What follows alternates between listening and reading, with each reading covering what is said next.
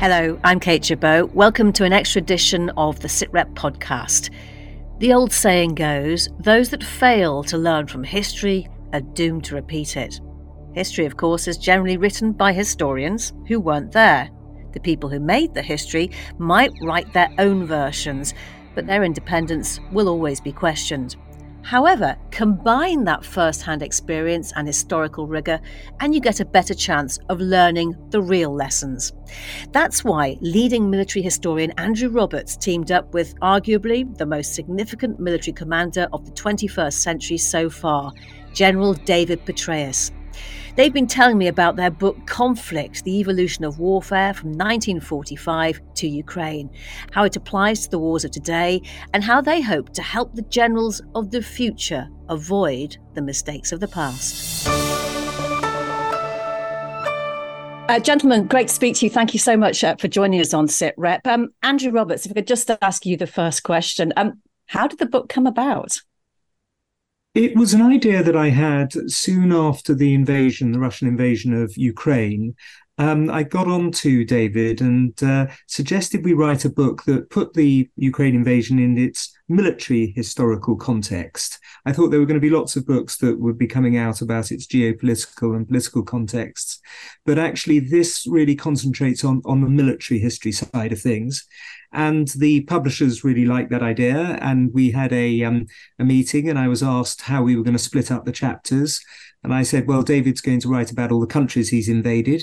And I would fill in, and also Vietnam as well. Yeah, he wrote that chapter too. I'd sort of fill in some of the rest. So all in all, it was a fantastic intellectual exercise, sending chapters backwards and forwards and coming up with a sort of final synthesis.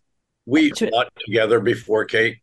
We've done a number of events over the years. I'd actually done the Clifton Literary Festival twice with Andrew without having ever written a book. So it was a delight to be back there having written one this time. But we did a number of events at the New York Historical Society around Andrew's fantastic book on Churchill. Others at the Army Museum, for example, on the George III book, since he was the last king of America, and have had a lot of fun over the years.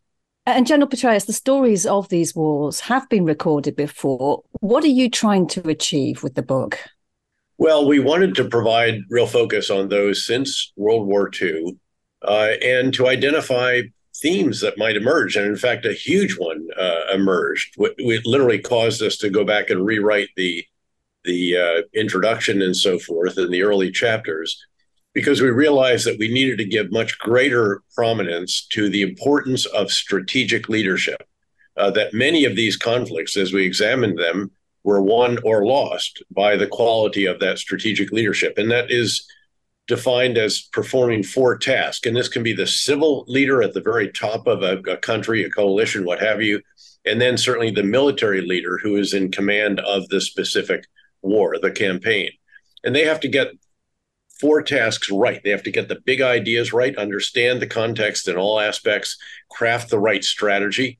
They have to explain the big ideas, communicate them effectively through the breadth and depth of the organization and to everyone else who has a stake in the outcome of the conflict. They have to oversee the implementation of the big ideas, what we normally think of as leadership, the example, the energy, the inspiration, how you spend your time, the metrics, attracting great people, retaining them, allowing others to move on. And then a 4th task that has to be formally part of your battle rhythm that you establish as part of overseeing the implementation, how you spend your time, to determine how you need to refine the big ideas and do it again and again and again. And a lot of the listeners, I think, will recall this model being used, for example, explicitly during the surge in Iraq, where the big ideas were literally 180 degrees different from what it was prior to that. Beyond that, of course, I had, very considerable involvement in the Iraq War. I was a 2-star commander of the 101st when we invaded it. I came back fairly quickly after that as a 3-star to build the train and equip mission. That was a 15.5-month tour, and then came back for 19.5 months to command the surge, having spent the intervening time back in the U.S. preparing the counter-insurgency field manual, overhauling all of our preparation of forces and leaders for deployment to Iraq and Afghanistan. And then, of course, I was later the commander in Afghanistan with Central Command in between, where I oversaw the entire region. And interestingly, the editor, when he got the normal third person writing on those two chapters, said, no, you have to do that in the first person. And I did. And again, I think that can add some considerable personal insights on this, noting that, again, it wasn't just when I was the commander in Iraq or in Afghanistan. I also did an assessment there as a 3-star, then was the overall commander, again, of the region as the 4-star before going to Afghanistan. And of course, after that, I went to the CIA. So during these periods, again, quite significant individual involvement in it. And then with respect to Vietnam, it was fascinating to go back and relook the subject of my PhD dissertation at Princeton, which was written 10 years after the fall of the South Vietnamese government. And now with 25 more years of scholarship, to reassess that very considerably and to realize, for example, that the U.S. leadership did not get the big ideas right on Vietnam, certainly not on the battlefield, certainly not at the level of ultimately, say, General Westmoreland. And it was for over a decade before we really did begin to get them right, at which point in time domestic support in the U.S. had eroded so substantially that it was really not possible to implement them fully. So again, this element of strategic leadership is one that we just keep coming back to again and again and again. And one where we look at in Ukraine, you can contrast Zelensky and Putin, a great strategic leader, Churchillian, in fact, in various performance of these different tasks. I don't want to ride, I want ammunition. My family and I are going to stay in Kyiv. We're going to fight it out here. All men are going to stay in the country, et cetera, compared with Putin, who makes colossal misjudgments, underestimating the Ukrainian and US, UK, and Western response, overestimating his forces' capabilities, setting out to make Russia great again. And what he really does is make NATO great again. So all of this was really great fun. And to do it together with one of the world's great historians and biographers was really a privilege and actually very enjoyable. And Andrew, the book, it says that warfare has evolved at a dizzying pace. What has driven that, do you think? Is it technology? Is it people or something else? Well, it's certainly both of those. I think it's necessity, really. The necessity of victory is such an imperative that, of course, everything that can be harnessed to try to win victory will be that technology or people or systems. We're seeing it when the Hamas terrorists, in their monstrous, totally sinister and evil attack on Israel, used things like hang gliders and motorized gliders and surfboards and various things that one didn't before really think of as a new weapon, but which clearly in certain circumstances, including this one, can be used as a new weapon. So there's virtually nothing that human imagination can't be put to when it comes to warfare. And when you look at the war in Ukraine, Russia has chosen to revert, however, to a brutal Second World War style of fighting. Why is that? Well, First World War, you could argue, couldn't you, in the Donbass, where you have barbed wire and no man's land and trenches and so on. And again, that is because it is the most efficacious way of war in that particular place. Now, that's not necessarily going to be true should the Ukrainians be able to get through the minefields in southern Ukraine and actually fan out, and then you'd see a much more open, maneuverable kind of warfare. But I'd be interested to hear David's view on that. Well, Max Boot, the great Washington Post writer, has characterized Ukraine as all quiet on the Western Front meets Blade Runner. And it is all of that. Again, as Andrew noted, many elements familiar to students of the First World War. You see Cold War armored systems, tanks and infantry fighting vehicles. These are exactly what we had when we were in the NATO Warsaw Pact face-off up to the late 1980s when I served as a major on the Inter-German Border Brigade Operations Officer. But you also see much more cutting-edge technology and rapid advances with this, frankly. You see certainly increasing numbers of sophisticated drones that are not just remotely piloted, but increasingly algorithmically piloted, where the human in the loop is not the person flying it or pulling the trigger. It's the person who designed the software program that is guiding it. And you see all of this as well in an unprecedentedly transparent environment because everyone in this battlefield has a smartphone, access to the internet, and social media websites and platforms up to which they can upload videos, photographs, statements, and all the rest of that. So this is very much an all of the above war. I think that's what militaries of the world have to be prepared for, even as we do absolutely have to transform substantial quantities of our forces from a small number of very large platforms to a massive number of very small unmanned systems that will, again, not just be remotely piloted, but increasingly algorithmically piloted. And by the way, not just in the air and on ground, but on the surface of the sea, subsurface, so under the sea, in outer space, and the equivalent in cyberspace as well. And Andrew, do you think that the war in Ukraine is already showing us something new then about the future of war? I certainly do think that, yes. And in fact, that's one of the reasons that we made sure that the last chapter of this book, chapter 10, is entitled The Future of War. And we go into the way in which robotics and AI, sensors, space, cyber, drones, and so on, all the things actually that David was mentioning just then, and other things like disinformation and so on, can give us signs and hints about the future of war. But we don't argue that it's a template for the future of war, because were Russia to fight NATO, NATO would have a series of weapon systems that it hasn't yet given to Ukraine, and which would be devastating. General Petraeus said the full-scale invasion of Ukraine has an interesting parallel with the Yom Kippur War, when Israel was attacked by an Arab coalition led by Egypt and Syria in 1973. Egypt successfully maintained surprise by convincing everyone its military build-up was just routine training. Even its own soldiers didn't even know they were going to war until it happened. Russia seemingly tried to do the same kind of thing, and yet everyone knew the invasion of Ukraine was coming. Did Moscow play the stunt badly? Well, they certainly gave it away. Obviously, you can look at what forces are doing. They can be exercising in theory, which is what they repeatedly said the forces on the Ukrainian and borders with Belarus and Russia were doing.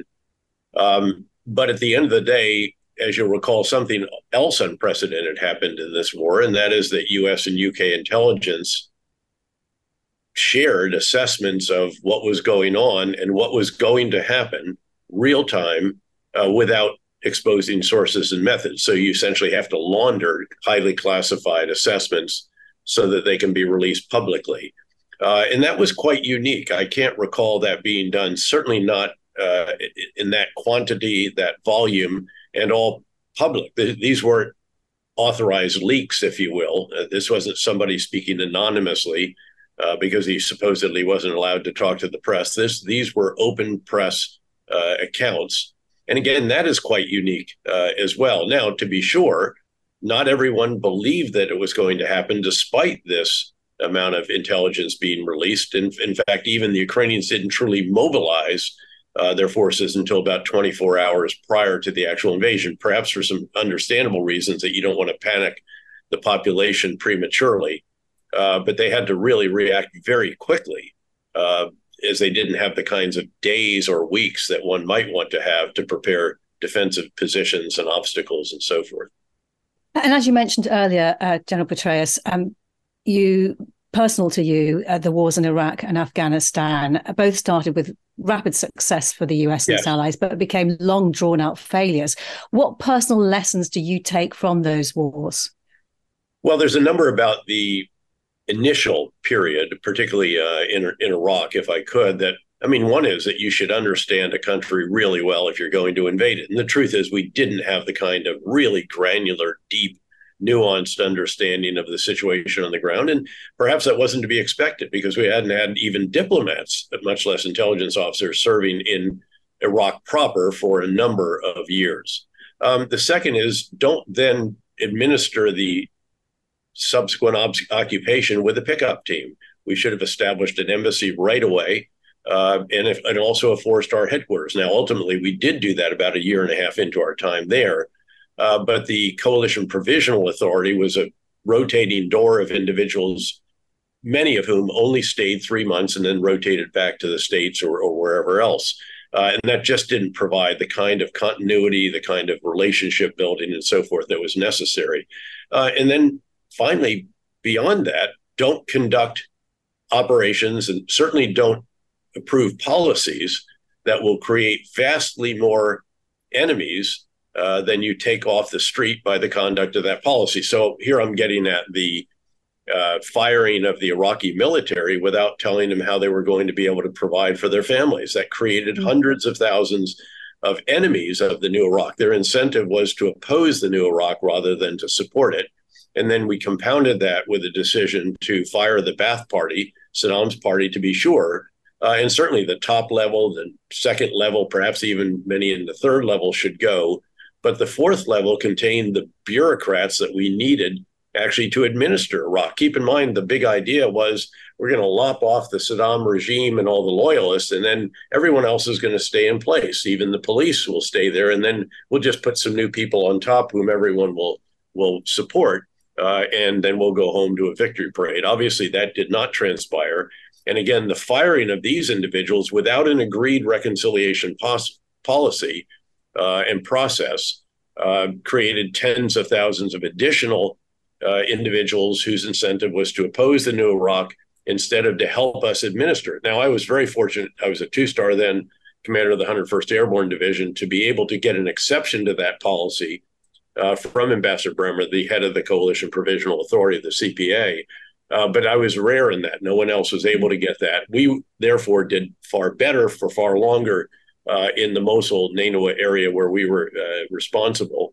But ultimately, even there, that fell apart because we couldn't get support for that in Baghdad from the Iraqis because you didn't have an agreement beforehand.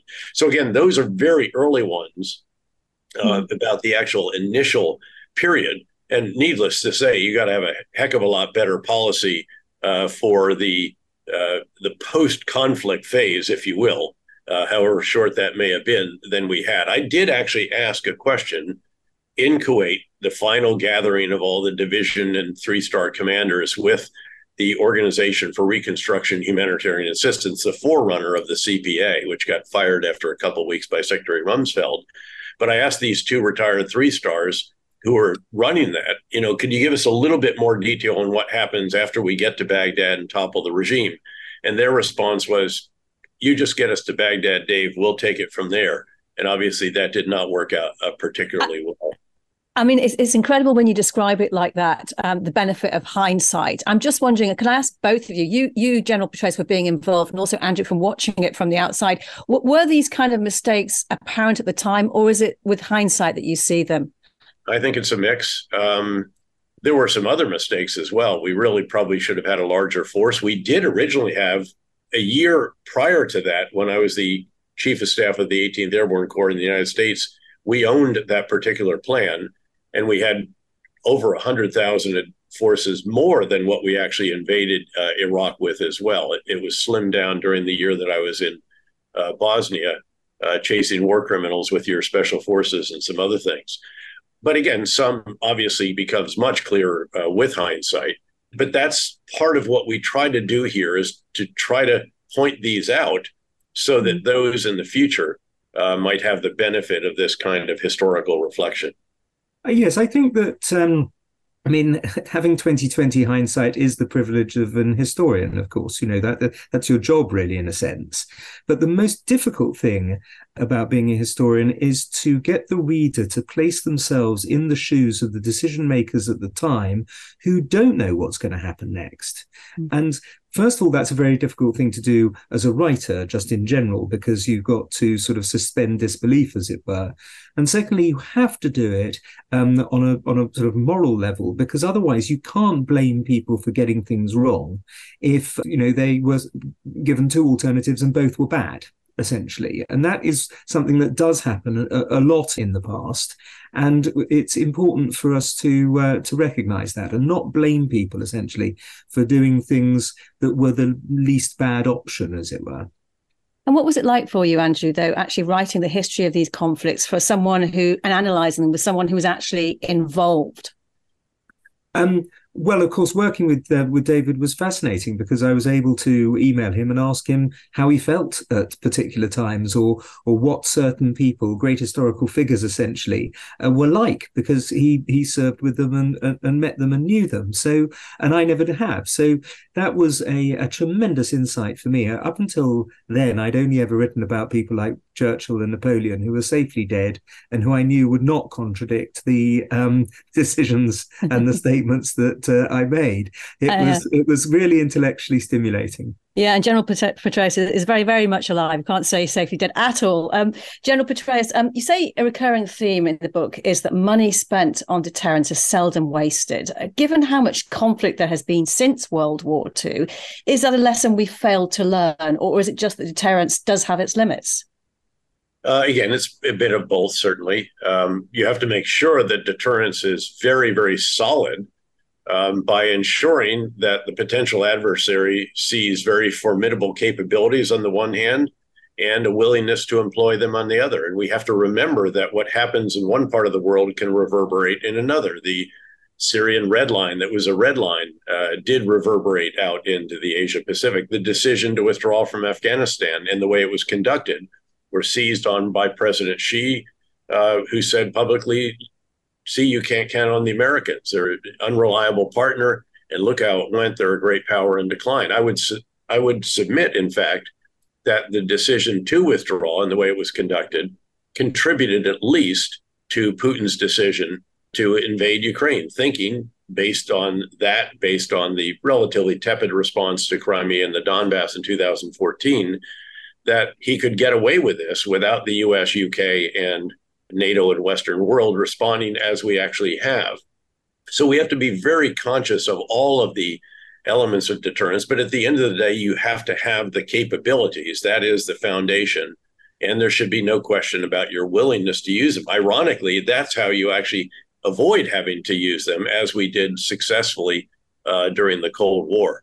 And when deterrence fails, of course, it always winds up as far more expensive than if you just spent the money in the first place on the deterrence. That is something that happens again and again in history, which is why this is such an extraordinary time when we've got a war going on in Europe and other things going on in the Middle East, for the British Army to be cut from 82,000 to 73,000.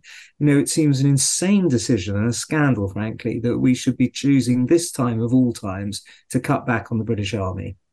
General Petraeus, today at the end of 2023, we have a new war between Israel and Hamas. Given the unique history of the region, do the lessons of other wars apply here?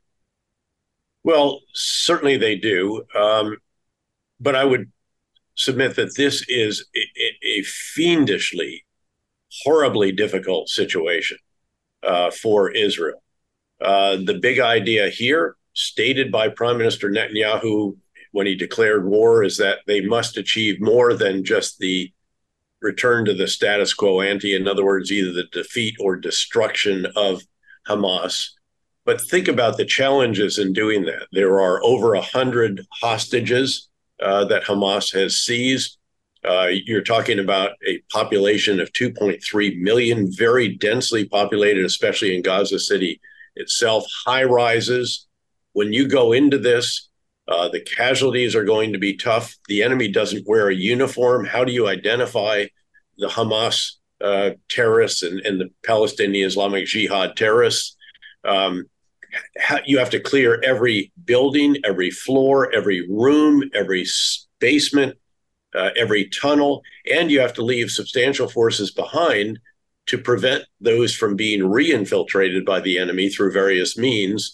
And those have to be sufficiently substantial that they can't be swarmed by individuals you thought were civilians and taken hostage, adding to the problems. And then there are the challenges potentially of a wider war if Hezbollah chooses to come into this, although I hope that they will remember what happened to them in 2006 and the enormous destruction wrought in the wake of that particular incursion by Hezbollah. Could Syria do something? Could there be challenges in the West Bank from the Palestinians there? Could Iran get involved in some way here? We still don't know the real nature of their involvement here, though we know obviously that they fund Hamas, PIJ, Hezbollah, and other militias throughout the region. But the difficulty of the task that lies ahead for the Israeli soldiers is very, very considerable. As a commander who oversaw operations on multiple occasions that involved large urban areas, hundreds of thousands of people, I have some idea of the challenge, but those weren't cases where everybody was against us by any means, especially during the fight to Baghdad. They wanted to get rid of Saddam, and they didn't have the kinds of high rises that you have here, or I think what I fear will be buildings that will blow up or rooms that will blow up, suicide bombers. Again, that kind of situation makes it, again, just incredibly difficult for individual soldiers. The result will be very considerable collateral damage, both in terms of infrastructure and civilian loss of life. The food, fuel, water, electricity have been shut off to Gaza, so it's going to become a humanitarian catastrophe very quickly as well. So the challenges that lie ahead, again, are very, very considerable, and it's one of those cases where your thoughts and prayers are very much with these soldiers who are about to go into very significant battle.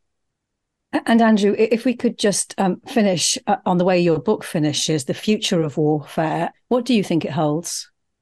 Well, as we say in the chapter, it's going to be technologically very different in the future. We are going to see AI and robotics, for example, being applied to fighter jets and other weapons. We're going to see underwater drones. We're going to see satellites fighting each other, perhaps in space. It's going to be a very different kind of war.